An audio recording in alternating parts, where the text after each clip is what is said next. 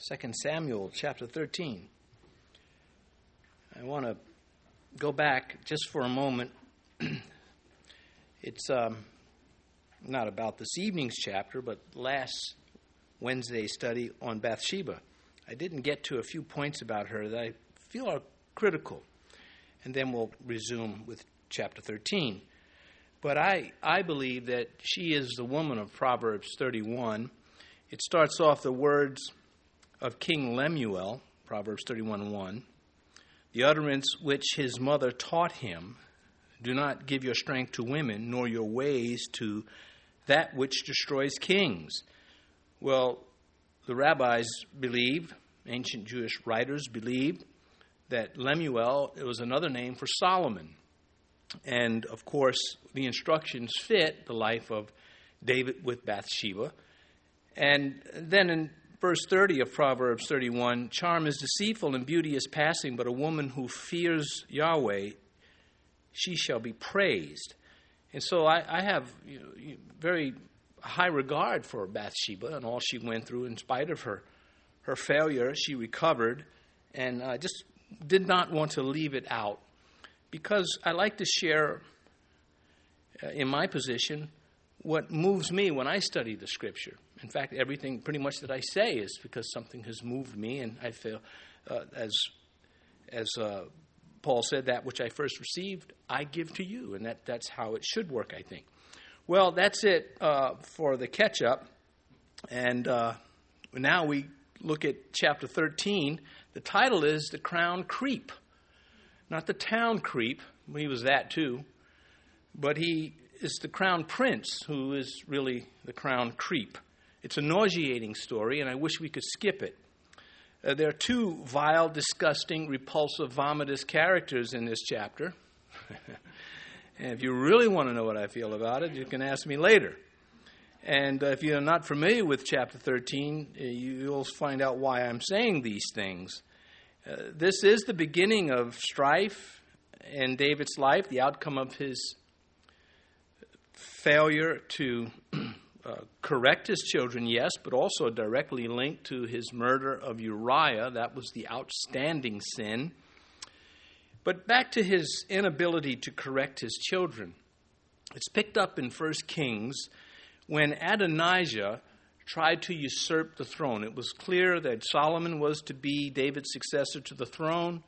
Adonijah was older, felt he should get it. And we read in 1 Kings chapter 1, verse 5, then Adonijah, the son of Haggith, exalted himself, saying, I will be king. And he prepared for himself chariots and horsemen and 50 men to run before him. And his father had not rebuked him at any time by saying, why have you done so? So this became a characteristic of David as a father and as a leader. And it's all connected to his sin, where I think that, the guilt was just heavy on David, and it just undermined his leadership to a large degree, and we'll come to that as we move forward. In this 13th chapter, the name of God is not mentioned. There's no direct reference to God. And I think that belongs to the events that are taking place. So let's look at verse 1. After this, Absalom, the son of David, had a lovely sister whose name was Tamar, and Amnon, the son of David, loved her. Well, after this, that's after the events with David and Bathsheba, Nathan coming and pronouncing judgments and blessings. But then it goes on to say, Absalom, the son of David, had a lovely sister whose name was Tamar. A lovely sister. It stands out. In chapter 14 and verse 7, the last reference to Tamar, it says in verse 27, she was a woman of beautiful appearance. And so she had the beauty and she had the personality to go with it. And that says a lot about her. And as we look at how she was treated, we just scratch our heads and say, sin is nothing to fool around with. She was not... She was Absalom's full sister. He was renowned for his good looks and his long hair. And I never liked that about him, the long hair part. We'll come to that later. Anyway, and Amnon, the son of David, loved her. This is the crown prince. He's next in line to the throne. If you somehow get rid of the fact that Nathan has already said Solomon is going to sit on the throne. Anyway, he was crown prince by right and crown creep by choice. He was ruthless. He was self-impressed. He was self-exalted. The title that he would be given today, well, if you looked outside of Christianity for a character like him, you wouldn't have to, but you could go to Greek mythology, and there you would find Narcissus, who looked at his own reflection in the water and fell in love with himself. He didn't love anybody else till he saw himself. And of course, there have been those who have tried to characterize this as a disorder in human behavior, therefore softening, in my opinion, the evil of arrogance, which this is, just arrogant, behaving above your station. I mean, thinking that you're greater than everybody else and everybody else exists to serve you. Others exist to satisfy me because they are inferior. Whether they know it or not is irrelevant. It is a hidden mentality, but it's there in some people. These characters who are so in love with themselves to the point where they abuse others, they know how to fly beneath the radar and not be detected. Unless they're very powerful, then they don't care. Otherwise, they have to sort of hide it from those who would give them a good beatdown for it. And they get away with cowardly behavior. They get away with it. Amnon is one of these people. Manipulative. And this particular sin, this arrogance, is potentially violent. It first appeared in Lucifer. That's how serious it is. And so I'm not into giving it, well, he's a narcissist. That's a light, I mean, I can't, it serves our purpose. But I think it's much more deeper than that. Some disorder. There's something satanic about this at some point. It can really... So Isaiah 14, this is one account of what the soliloquy of Satan. I will ascend above the heights of the clouds. I will be like the Most High. Then there is the city of Nineveh, personified by the prophet Zephaniah.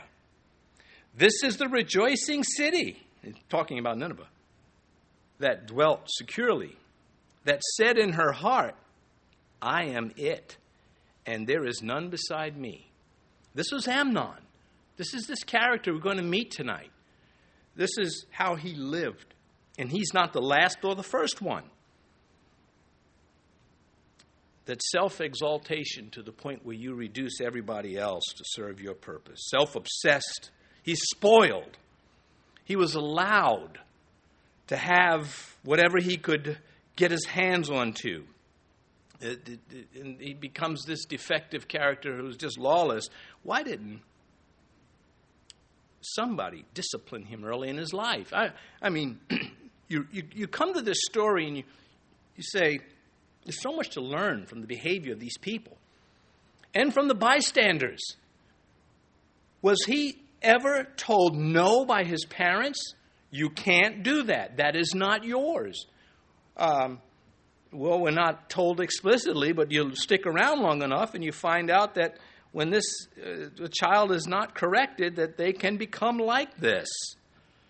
When they don't learn how to behave, when they don't learn that they are accountable for their actions, when no one teaches them that sneaking and getting something that you want that's not yours is wrong and it has to be dealt with. What happens when that education is not given to a child?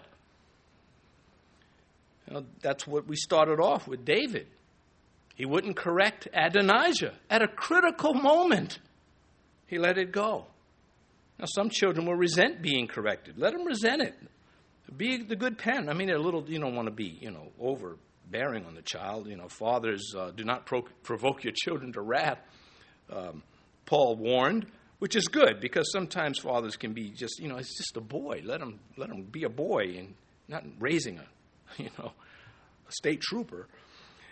James, where do wars and fights come from among you? Well, everybody knows, the other driver. Simple answer, James. Do they not come from your desires for pleasure that war in your members? Well, this is where it's coming from. The flesh, what sin has done to man. And what happens when it is unbridled, when it's not checked. Amnon, I know we haven't even gotten to him yet. This build-up, I better deliver if you don't know the story, right? He's one of the easiest people to dislike and find contemptuous in Scripture. I mean, he's worse than Saul. He never had the power. And he's got a sidekick, Jonadab. We'll meet that Machiavellian in a moment. But he's in line for the throne, Amnon. He doesn't care. He just gets everything handed to him. I don't resent him for being born with a proverbial silver spoon in his mouth. I resent how he treats other people. That's where the conflict comes in. And so now, verse 2, Amnon was so distressed over his sister Tamar that he became sick. Well, she was a virgin. And it was improper for Amnon to do anything to her. Well, we just read how he loved her, which was lust. This is forbidden in Leviticus 18:11. The nakedness of your father's wife's daughter, begotten by your father, she is your sister. You should not uncover her nakedness. Explicit law. This meant nothing to him because his type believe they're above the law. The law doesn't apply to them. They're too special. But they're coward enough to watch how they pull it off because they're afraid that there are those that won't play their game with them. This is Amnon. It was improper, it says here in verse 2, for Amnon to do anything with her, as I just read from Leviticus. But spoiled little palace brat, he would have what he's entitled to. Thieves feel that they're entitled to what you own, what you worked for. It's a twisted way of thinking, but that is it. And so you take a low-level thief roaming the streets, anything he can get his hands on, he's going to try to get it. But he won't think about stealing the crown jewels of England. That's just too far-fetched. But he will try to take what he can reach. And Amnon, he can reach Tamar. I don't think he would have messed with one of Absalom's girlfriends or wives or anything like that. It's my point, is they know how to fly, again, beneath the radar, which makes them effective from Satan's perspective. I'm trying not to become too angry at the man for my own sake. Verse 3, but Amnon had a friend whose name was Jonadab, the son of Shemiah, David's brother. Now, Jonadab was a very crafty man. It says that Amnon had a friend. Yeah, a friend from hell. That's what he is. What a lesson to those who don't know how to choose friends. Well, there's two parts to that. If you don't know how to choose friends, you got to learn. That's number one. And then you got to implement what you learn.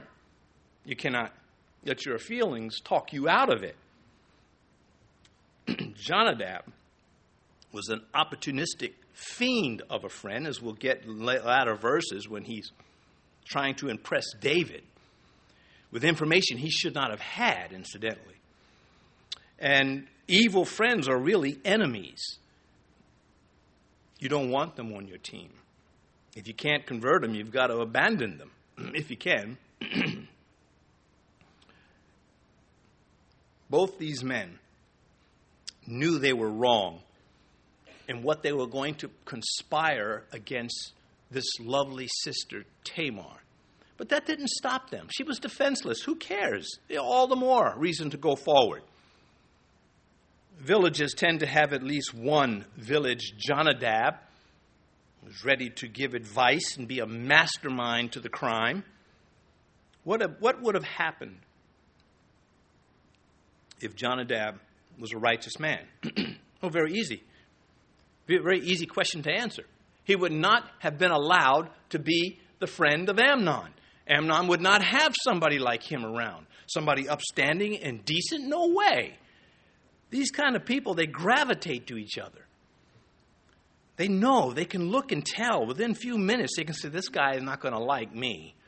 And they'll go look for a weaker soul or someone who's just not on guard. 1 Corinthians chapter 15. This is especially for you younger Christians. Do not be deceived, which implies that there are spiritual forces that will trick you. Evil company corrupts good habits. You cannot get around it. The son of Shemiah, David's brother. So he's cousin to both David and to Amnon. Jonadab was a very crafty man. Perhaps one of the greatest understatements in Samuel's writings, or the writings that have his name, of course. Satan has his counselors too. And that's what's implied by he was crafty. It's not a compliment. He had, it was like Lex Luthor, the character in Superman. He was a genius. Why didn't he use any of it for good? But he did not use any of it for good. He opted to use it for evil. And this is the case with Satan's counselors. He coached a rapist. He set it up for him. Verse 4. And he said to him, why are you, the king's son, becoming thinner day after day? Will you not tell me? Amnon said to him, I love Tamar, my brother Absalom's sister. I'm sorry for that. I can't help it. And I don't want to help it. Because I want to get this guy. This is the same line that happened with Jezebel and her husband Ahab. Why are you so sad? I can't. Naboth won't sell me his vineyard. What? You're the king. You don't have to worry about that. Let's kill him. And she doesn't tell him that. She just goes ahead and has it done. He could care less. Ooh, I got the field. Anyway, God didn't forget. And when the prophet confronted her, he says, dog's going to eat you. And that is what happened. So back to Amnon. This Jonadab comes in, and he is so frustrated that he cannot have what he wants, that he's lost his appetite. You say, something's wrong with that boy. Yeah. He is just out there. He is a sicko with sin. It's a pathetic story. So he knew who to sulk in front of. Amnon said to him, I love Tamar, my brother Absalom's sister. He was lust sick, not love sick. And subsequent events, of course, prove. If you're reading this for the first time in the story, you probably have some part of you that can relate to him on a, not agree with him, but say, I understand that, but that's just the way it is. But then you read the rest of the story and you can't stand the guy. Love would never have treated her the way he will. And he hated being denied what he thought he could get. A lifetime of not being corrected. It perverted him. Verse 5, so Jonadab said to him, lie down on your bed and pretend to be ill. And when your father comes to see you, say to him, please let my sister Tamar come and give me food and prepare the food in my sight, that I may see it and eat it from her hand. And so there he is, coaching him. This problem's nothing. Here's what you do. He is a very crafty man. This is a criminal conspiracy to trap Tamar against the law, against her will. It's painful to read. Set the trap for the lovely sister, he advises. Jonadab, as mastermind, is a type of Satan here. This is how Satan gets to people, helps them plan their evil. In the Proverbs, talks about them at night on their bed, planning and plotting their crimes. Proverbs 6:18, speaking of some things God hates, here's one of them: a heart that devises wicked plans, feet that are swift in running to evil. No salt there to restrain, to resist, to arrest the forward motion of corruption. Verse 6, then Amnon lay down and pretended to be ill. And when the king came to see him, Amnon said to the king, "Please let Tamar, my sister, come and make a couple of cakes for me in my sight, that I may eat from her hand." So, of course, he's lying. He's just sinister. Why is he even asking such a thing? Because he's up to no good. He's like a viper that strikes to cause pain. He's fooled enough people into thinking that he was either good or not so bad. That's what irks me about people like this, is they get away with it. Other people believe them because, we can't, you can't read his heart. Yeah, sometimes you can. Sometimes you really can. But that is not the normal. And so no one saw what was coming. David didn't see it. No one. I don't even know that Jonadab really saw the extent of what was happening. I don't know. I'm not going to give him a break. For James chapter 1. Now, again, here, just pause for a minute. The temptation to say, well, I shouldn't judge these two men because I don't want to be holier than thou is inappropriate. The lesson is here to say, this is wrong, and don't be confused about it. Don't try to sugarcoat this and say, well, it really wasn't that bad because, we all sin. That's why David doesn't correct it. Because he had come to a place where he said, well, who am I? Look what I did to Uriah. He should have said, look, what I did to Uriah was wrong, but I'm the king. And what you did to Tamar is wrong. But he does not do that. Well, James chapter 1, each one is tempted when he is drawn away by his own desires and enticed. All right, we all have that experience. Then, when desire is conceived, it gives birth to sin, and sin, when it is full grown, brings forth death. And it is full grown in this man. It will bring forth his death. Verse 7, and David sent home to Tamar, saying, "Now go to your brother Amnon's house and prepare food for him." Well, David is oblivious, and God left him so. Before his crime, God may have given him more to discern what was going on. Now, he's not completely oblivious to everything around him, which comes out later, but he is oblivious to this. Now, why would he suspect that such a vile crime was about to be committed on the lovely sister of Absalom? You really can't blame David for that here. It's interesting that both Amnon and Absalom have their own houses. It's good to be so high up on the chain of, or the high up, what's the word I want? Hierarchy? You know what I mean. But it's good to be there. And that's where they were. They had these benefits from being princes. Verse 8, so Tamar went to her brother's house, Amnon's house, and he was lying down. Then she took flour and kneaded it, made cakes in his sight, and baked the cakes. That's always a funny phrase to me, that she kneaded the flour. Of course they needed the flour. How else could you make the bread? It's just a cute little thing there. Anyway, she had no idea that this serpent was coiled up and about to strike. The only sickness this man had was spiritual rot. Verse 9. Pause again. There are people that are this wicked. There are some people, even, there are some people that are bad and not good, but they have something redeeming about them. Then there are others that you can't find anything redeeming about them. They're just rotten through and through. And we have a hard time accepting that because we say, well, I'm not that bad and I'm not that great, but there's got to be something good in the person. There's an old joke about a pastor that was asked to do a funeral for the town creep, one of the creepiest guys. And his brother was the one asking, not the brother of the pastor, the brother of the bad guy that died. He said, can you do this service for my brother? But both of them were evil. And the one asking was worse than the one that died.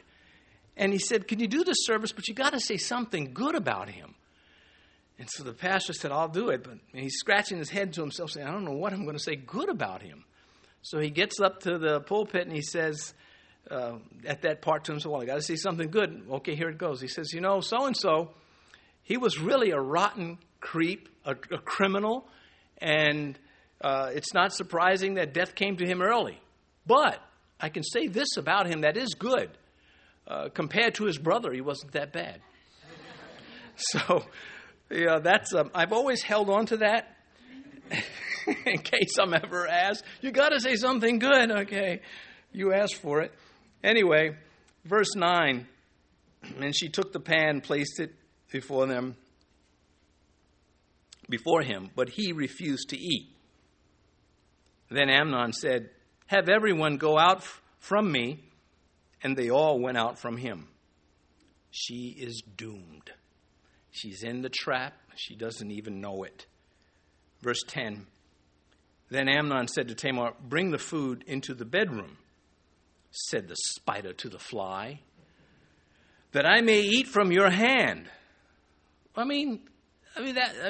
wonder what's poor little thing. She's probably so innocent she doesn't see it, or she's getting a little creeped out.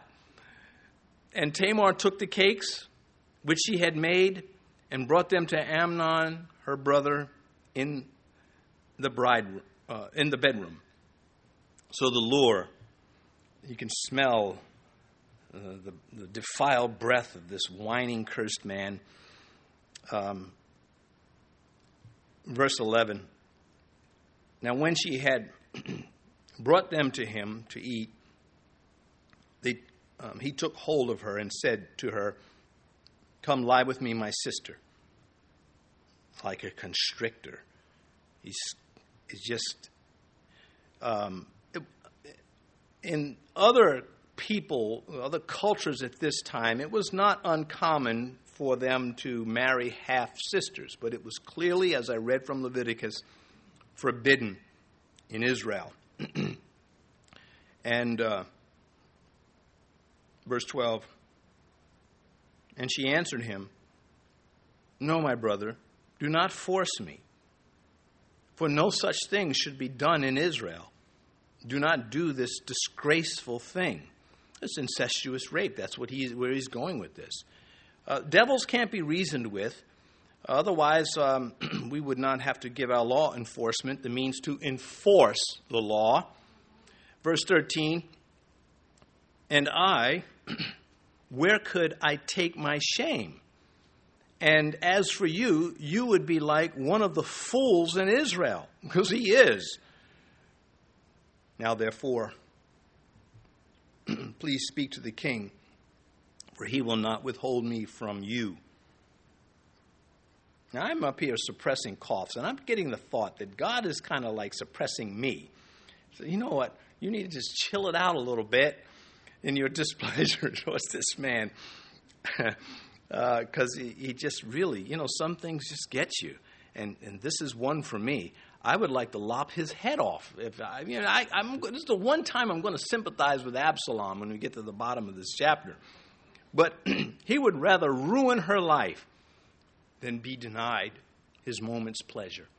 He didn't care anything about her. Verse 14, however, he would not heed her voice, and being stronger than she, he forced her and lay with her. Well, this is now a crime scene in any culture. I probably should walk some of that back. In Saudi Arabia and Pakistan and some of the other countries like this, it's not a crime. I think we did this in 2008, and I say that, this section last time, I say that because in my notes I had a timestamp about what was in the headlines at that time, and what they were doing was an expose on women who had been maimed by men in Pakistan. And it's just a horrible story. And so, this is not something that's archaic. It still goes on, and worse. What she experienced is worse in some countries. In fact, I was just watching a documentary on Saudi Arabia that they had these hidden cameras. And there's this lady walking in a supermarket, just walking down the aisle, and this man just slams into her, knocks her on the ground, gives her a kick, and walks on like a complete stranger. And this is just, the evil that is out there. So back to verse 14. However, he would not heed her voice, and there the deed has taken place. It will be 2 years before Absalom can get him dead. I'll open that up as we go. Verse 15, and Amnon hated her exceedingly, so that the hatred with which he hated her was greater than the love which he had loved her. And Amnon said to her, arise and get out. That's what that means. Be gone. Now, the Greeks, of course, have a richer language, I think, than ours. That's not a bitter statement. But when we come to the New Testament, we get the words for 4 different words for love we get to use. And it's a good thing to make a distinction between the love of things, phileo, the love of romantic love, eros, not always evil. Sometimes it can be, but so can phileo. I mean, if you love to rob banks, I've got a doctorate in robbing banks. Storge, family love, and then, of course, agape, the superior love, the spiritual love. But in the Hebrew, it's not that way. And so for them to say, he loved her, the Greek would likely break that down for us. But the story does it itself. So we don't, we're not at a loss. But when you read this, at least when I do, I feel a little irritated when they say he loved her, because that was never part of, he loved himself. That's who he loved. So again, crown prince by right, crown creep by choice. He does this crime, and now he tells her to get out, and it says that he had an intense hatred for her. He is, again, one of the easiest people to dislike in the Bible. He has no virtue. There's nothing noble about him except his title. He wanted no reminder of what he just did, and so he wants her gone. Made him feel uneasy about himself. You can't have that if you love yourself. You have to only have things that make you feel, that serve you. This story reveals how incredibly cruel, stupid males can be. Now, there is also Queen Athaliah that we'll meet in Kings. She was just as vile. So it is a human thing and not limited to gender. Though men are able to do it, I think, certainly more than women, is just a fact. So that he hated her, it says here, which he had, so that the hatred which he hated her was greater than the love with which he had loved her. So his evil morphed into more evil. And when he tells her to arise and be gone, his true colors are fully out. They were already out earlier, but now they're just way out there. No witnesses on her behalf. And some will continue to respect this fool as he struts around the town, in the palace. They'll think, oh, there's Amnon. He's the crown prince. Isn't that a wonderful robe? He's such a handsome young man, not knowing he's a monster. Verse 16. So she said to him, no, indeed, this is evil. This evil of sending me away is worse than the other evil you did to me. But he would not listen to her. So her useless protest, she's a helpless victim. I wonder how many other victims he had already made before this event. Verse 17. Then he called his servant who attended him and said, here, put this woman out away from me and bolt the door behind her. Anybody like this guy? Because if you do, we need to have a talk. Anybody think I was too hard on this guy? I'm not finished. So he put her out and bolt the door behind you. Zephaniah 3:5. The unjust know no shame.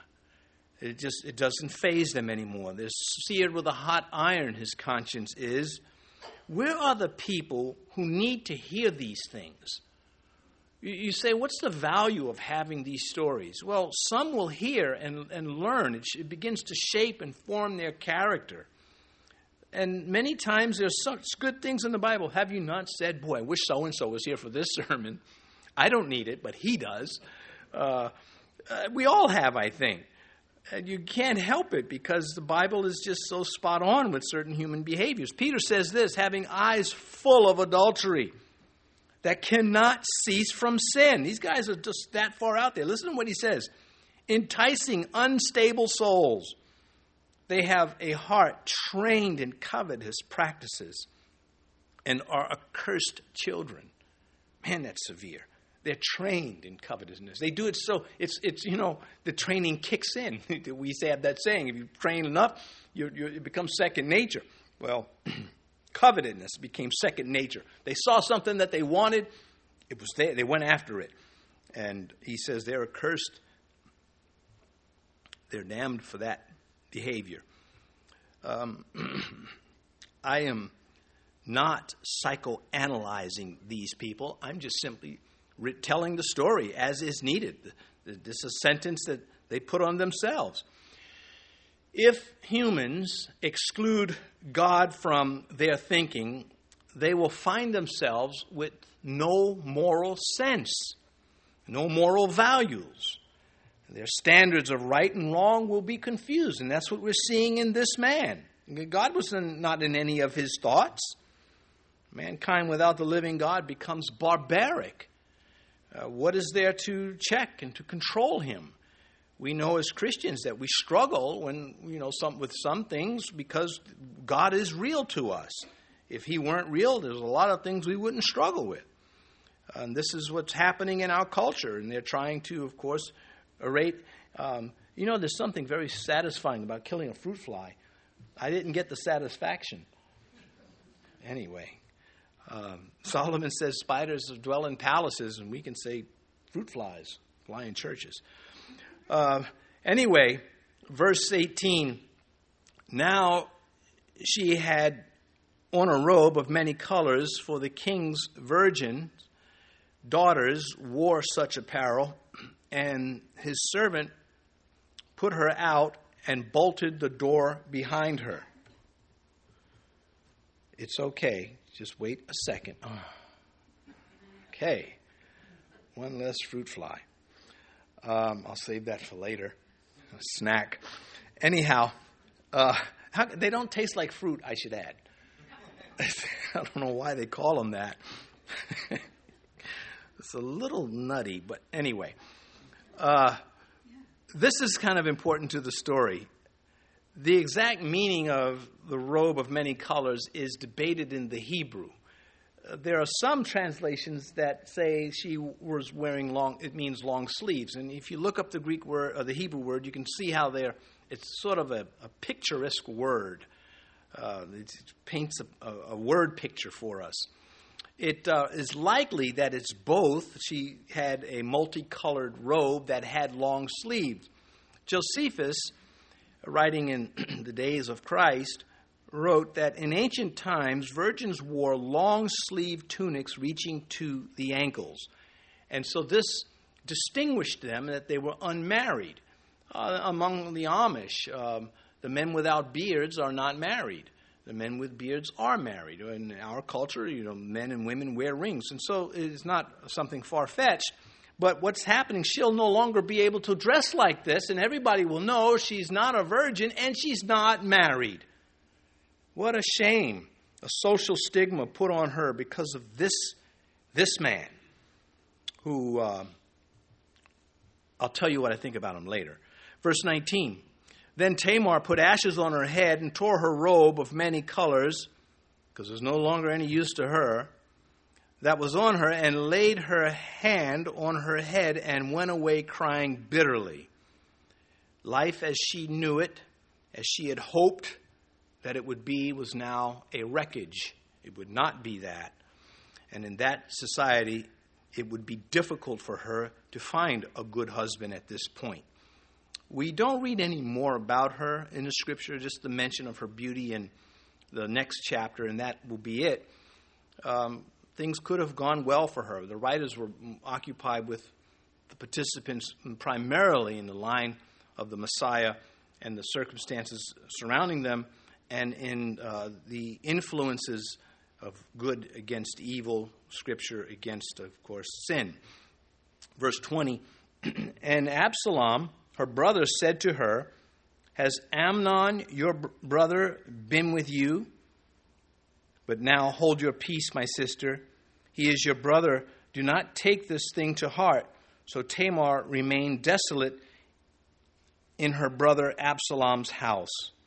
So Absalom cares for Tamar very much, enough to kill for her. And apparently he's a little familiar with Amnon and how he conducts himself. How does he know to say, "Have you been with your brother Amnon"? Again, he probably knew there were other victims. We're not told. He says, "But hold your peace, my sister. He is your brother. Do not take this thing to heart." So he comforts her. Unlike Amnon, Absalom he's going to be pretty creepy himself, but not as bad as Amnon, in my view. I don't think he can take revenge on Amnon, not very easily. So he's going to wait for the opportunity. He's going to wait 2 years for that opportunity. But his hatred is such as that it will fortify him. It will give him the patience.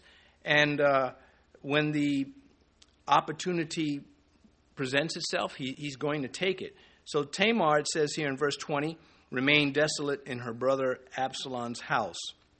Her virtue stolen just because of one awful individual. Verse 21, "But when King David heard of these things, he was very angry." Well, we can get a little angry too, because that's where the story stops with David concerning this. Where was the justice? Where was the punishment as king? Why did he not do more? Poor leadership, poor parenting. Not trying to be too hard. David is still my hero because he's such a godly man.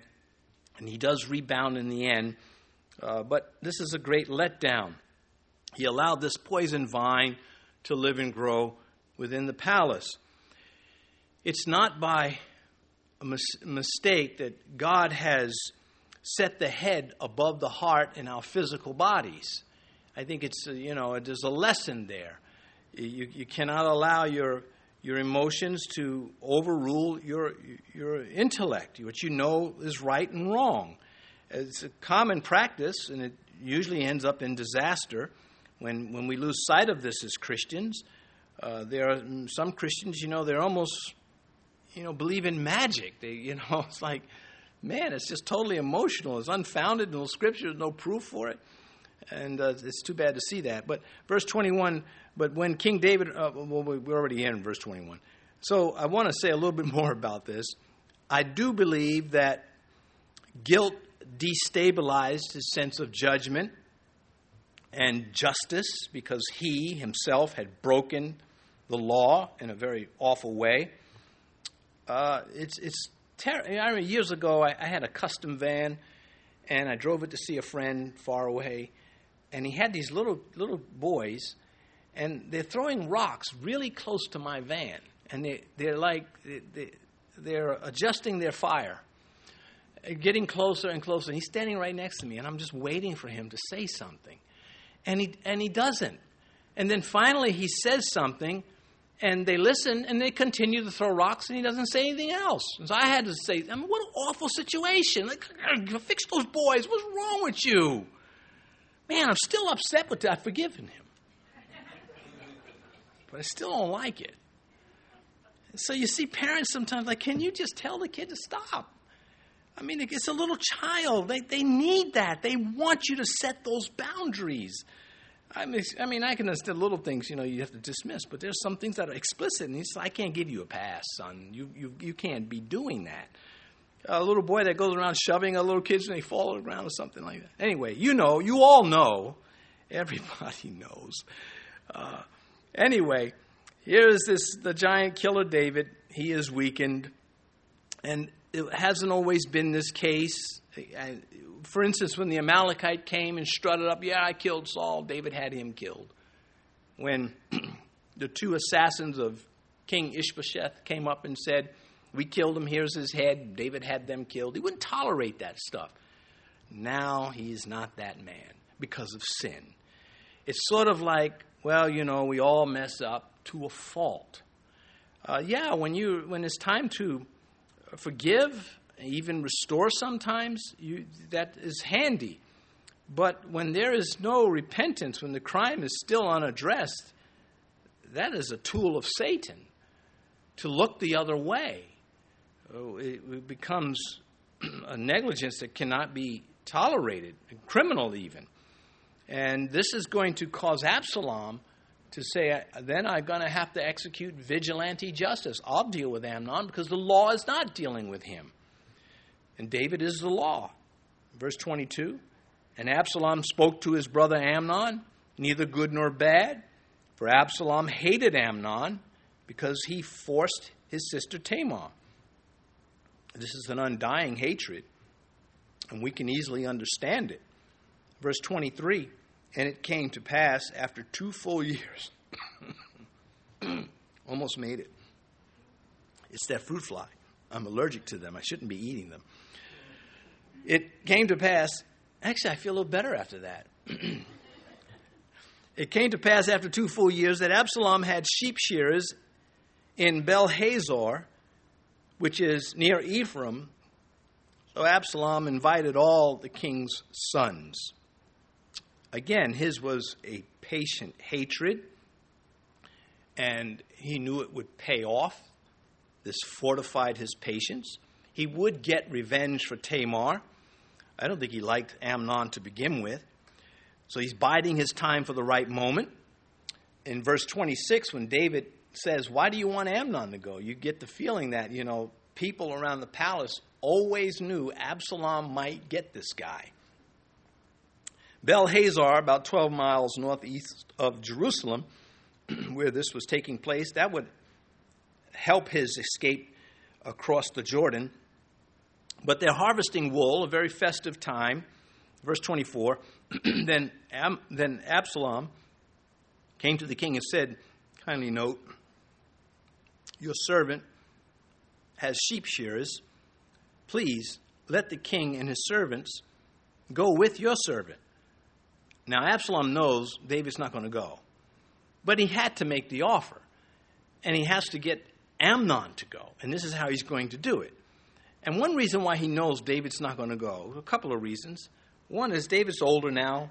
What's for him, the king, at a sheep shearing? I mean, he's got better things at the palace. And to pack up an entourage and go watch sheep get their wool taken off is just not high up on a king's list. And Absalom knows this. And he's saying, but it's going to be a festival for the princes, my brothers, my stepbrothers. And David is like, I'm not going. There's a game on today, and we got a fresh refrigerator of good stuff. I'm just not going to go. Verse 25, but the king said to Absalom, no, my son, let us not all go now, lest we be a burden to you. Then he urged him, but he would not go, and he blessed him. I picture David, whenever I read this, I get this picture in my head of him trimming a bonsai tree. Well, Absalom is saying, come on, Dad. No, I don't think so, my son. And he's just very philosophical as he's, have you heard the sound of the one hand clap? No, there's no such thing. Stop it. That Zen stuff does not work. Anyway, so he tells him no, just as Absalom expects. Because if David goes, he's bringing bodyguards, and the whole plan would go south. Then Absalom said, if not, please let my brother Amnon go with us. I'm sure to say the name must have pained him. And the king said to him, why should he go with you? You see, there's a flag. Why would David even say that? You think he would say, that's great. That's great. He's trimming the bonsai. That's great that you invite your brother and you put the past behind you. No, he doesn't do this. He catches it. His sense that he's still warrior enough to know there's a conflict here. Anyway, he's going to dismiss it, David is. His instincts are going to just fade right out of the way in favor of an ideal that doesn't exist, that his boys are going to get along together. Listen to the King James Version. Let me set it up for you. Next chapter, Joab is going to try to get Absalom back into the kingdom. to do this, he comes up with a plan to get the woman of Tekoa, a wise woman of Tekoa, to come and lay out this elaborate story to David, and then sort of pull a Nathan, David, you're the man. And David's going to say, all right, he can come back, but I don't want to see him. And this is just the emotional drama surrounding all of this. But the King James, its language, I think, is much more poetic in describing one of her punchlines, or leading up to it. She says, and thy handmaiden had 2 sons, and they strove together in the field, and there was no one to part them, but the one smote the other and slew him. There was no one to part them. These 2 men, Ammon and Absalom, are going now to the same field, and there will be no one to part them. Absalom's not going to, do the deed. He's going to have his shank-carrying servants carry it out. But anyway, this is very much a lot to think about if you are growing up and you're learning these things. When a ministry in a city, an inner city especially, the things we take for granted in our upbringing are often absent in people. They just don't have it. They don't even know to have it. I remember I spent a lot of time when I was 12, 13 in Chinatown. Well, even a little more. A lot of time there. And I just was always, I wrote it off to that's their culture, but the older Chinese would never hold a door for you if you were following them into a building. You could guarantee if it was an old Chinese lady, she'd just go in and no looking back. And they weren't trying to be rude. At least I didn't think they were trying to be rude. It was their culture. And I accepted that. But my point is, not everybody shares our upbringing, and we take these things for granted. I completely have forgotten what that has to do with Amnon and Absalom. Anyway, verse 27, and Absalom urged him, so he let Amnon and all the king's sons go with him. As children do, they give you all the good reasons why, as though you were too dumb to figure out that they were, playing you. And they say, I got Dad again. It's like, yeah, Dad saw what you was. He just felt sorry for you. Can't even put your right shoes on the right foot. Anyway, that's not true. Verse 28. Now Absalom had commanded his servants, saying, watch now when Amnon's heart is merry with wine, and when I say to you, strike Amnon, then kill him. Do not be afraid. Have I not commanded you? Be courageous and valiant. And only Amnon's death would cool Absalom. If there was no other sentence that David could have given to him, I think that would have atoned. Verse 29, so the servants of Absalom did to Amnon as Absalom had commanded. Then all the king's sons arose, and each one got on his mule and fled. So vigilante justice for the sexual predator here. And as always, at some point, Satan abandons his useful fools after they have served his purposes. This getaway on mules can reach speeds of almost 30 miles an hour, maybe more, without a person on them, I'm sure. But it's a hard fact to find on the internet, actually. I was pretty surprised. They're giving you all sorts of other information. Anyway, the mules, the Jews weren't supposed to hybrid animals. You weren't supposed to mix a horse and a donkey. But evidently, they had no problem buying them from people who did it for them. And that's what you have here. Sort of like telling a little child with a doll, don't touch that. And they take the doll's hand and touch it. It's like, I'm not touching it. Technically, the doll is touching it, not me. Anyway, verse 30, and it came to pass while they were on the way that news came to David saying, Absalom has killed all the king's sons, and not one of them is left. Well, as is frequent, initial reports are often very inaccurate. So the king arose, verse 31, and tore his garments and lay on the ground, and all his servants stood by with their clothes torn. Quite a dramatic picture there. A lot of noise. Verse 32. Then Jonadab, the son of Shemiah, this is the evil counselor, David's brother, answered and said, let not my lord suppose they have killed all the young men, the king's sons, for only Amnon is dead. For by the command of Absalom, this has been determined from the day he forced his sister Tamar. I don't know if he said every word like that, but that's the point. In other words, maybe more. I sure would like to have seen his lying face tell it. Of course he would know. He knew a schemer when he saw one. He knew Absalom was plotting this. He knew the day would come. But who told of Jonadab's role in this? Probably one of the servants leaked the story. Verse 33, now therefore let my lord the king take the thing, now therefore let not my lord the king take the thing to his heart, to think that all the sons are dead, for only Amnon is dead. Now this indicates that Jonadab had prior knowledge of the crime before the crime. How would he know all this? Because, of course, he's that type of person. He probably did know. Somebody leaked it to him. That's what the intrigue of a palace is all about. Information is power. If I know something about you, I can probably use it to get something good for me later on, or protect me. I mean, it's just an intrigue. Man, it's hateful wherever it shows up when people do those kind of things.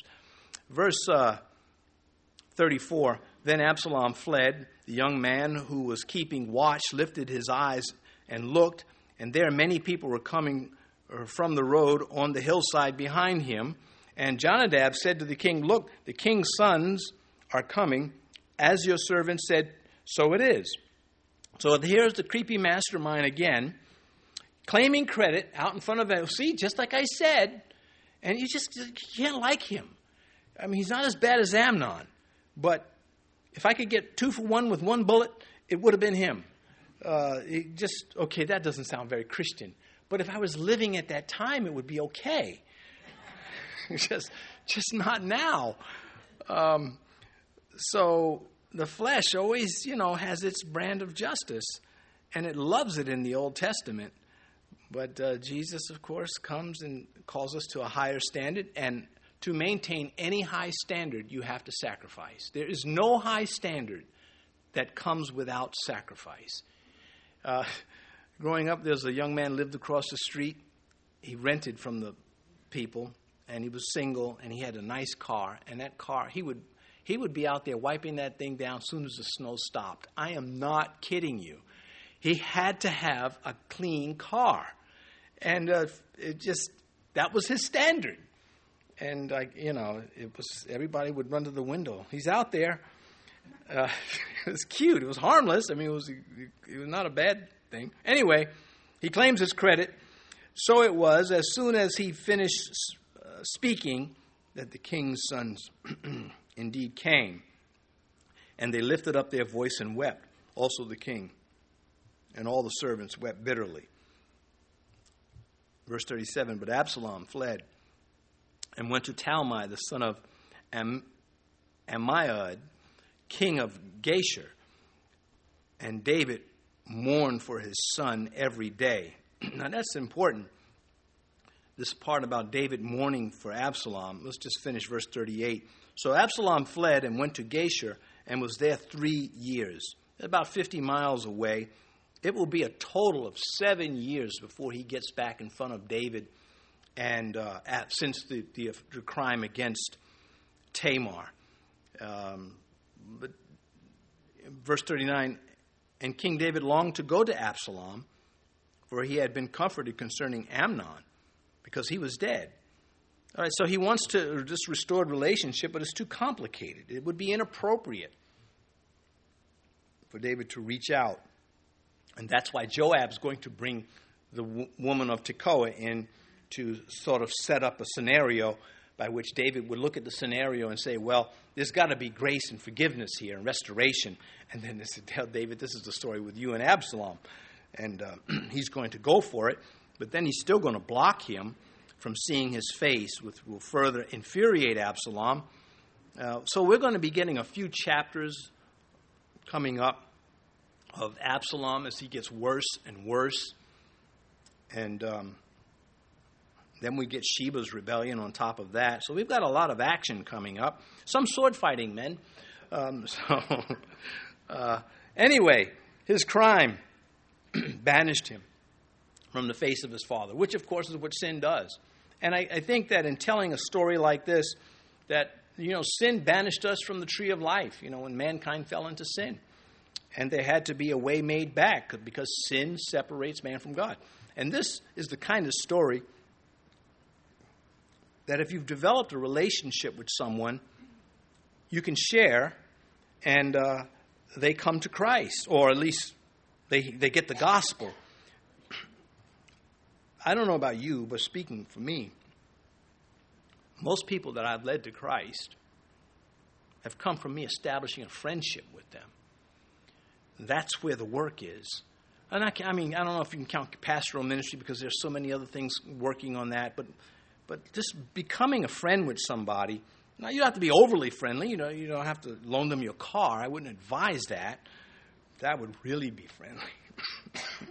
But David, and I'll close with this, David's loss of his ability to judge his home and his kingdom was guilt.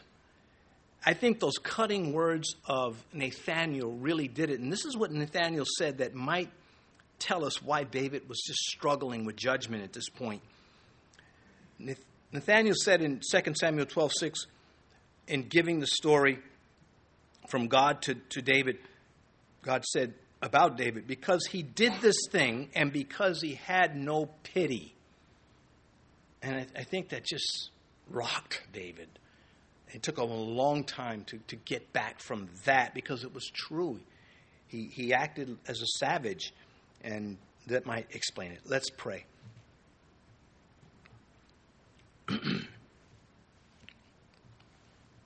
Our Father, these lessons, as always, are always